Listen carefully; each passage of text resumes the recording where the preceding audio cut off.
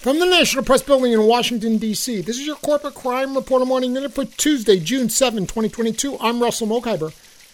The 2021 Ford Bronco is now the focus of a federal safety investigation after 32 Bronco owners complained of alarming engine failure experiences. That's according to a report in the Detroit Free Press. Under normal driving conditions, without warning, the vehicle may experience a loss of motive power without restart due to catastrophic engine failure related to a faulty valve within 2.7-liter EcoBoost engines, NHTSA said.